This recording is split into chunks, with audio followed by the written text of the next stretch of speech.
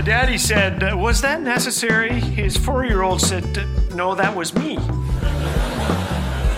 Thanks for joining us today. You're listening to Laugh Again with Phil Callaway. The world's best comedians are about 3 feet tall, aren't they? Sure, children make us cry, but they make us laugh too. Here are things they've said about God. God doesn't have a house, says Ethan, age 8. He doesn't need one except on Sundays because that's when he needs to rest. There you go. God lives inside every living thing, says Remy, age 7. So my doctor has seen God when he cuts people open. God is up as high as the sun, says Cheryl. He sometimes might get hot. 4-year-old Solomon says, "The God in my head makes me do bad things. Maybe I should get a nicer God in my head." 6-year-old Manny admitted, "My mom talks to God when we need more money." A kindergarten teacher was observing the kids in her classroom as they drew pictures. She walked around inspecting the artwork. As she came to one little girl, she asked what the drawing was. The girl replied, "I'm drawing God." The teacher paused and said, "But no one knows what God looks like." Without missing a beat, the girl replied, "They will in a minute." Well, do you ever wonder what God looks like? I grew up with a picture of God in my mind. He was frowning.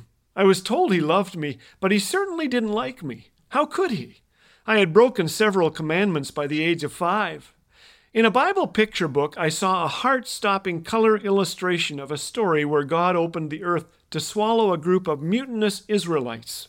I peered wide-eyed at the horrifying image and thought, if I'm not careful, that could be me. So I avoided sidewalk cracks and had a minor heart attack each time a train rumbled past. To me, God wasn't the King of Glory. He was King of the lightning bolt. But that same Bible story book had other pictures too. Pictures of Jesus, God's Son, cradling a tiny lamb, smiling, surrounded by small children. Of course, I discovered in time that he was anything but tame. Just ask the religious leaders and money changers. But he healed the sick and hung out with sinners. In fact, everywhere Jesus went, people wanted to be around him. He told stories. Where he was, there was joy. In time, I came to understand that he was the perfect bridge between us and a holy God. Years ago, George Buttrick, chaplain at Harvard, had a student in his office say this, "I don't believe in God." He smiled and replied, "Sit down and tell me what kind of God you don't believe in." I probably don't believe in that God either. Then he talked about Jesus, the one who rearranged our preconceived notions about God. Paul called Jesus, quote, "the image of the invisible God." When asked why he was a Christian, Philip Yancey said 2 things, the lack of a good alternative, and Jesus.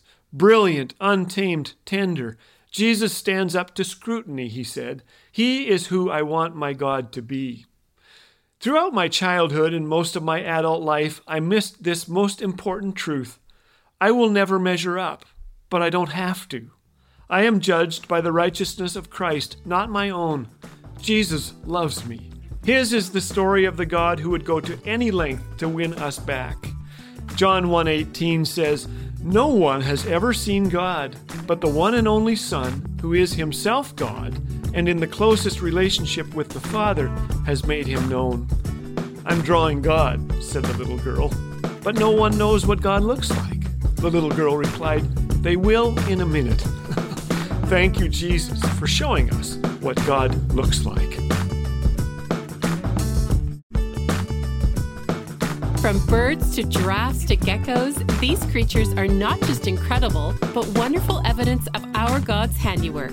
Creation's Awesome Critters is a wonderfully illustrated 12-chapter children's book filled with activities, jokes, and Bible verses. This is a fantastic book bringing parents and grandparents together with their kids to learn more about God and His creation. To request your free copy today, visit laughagain.ca. Laugh Again, truth bringing laughter to life.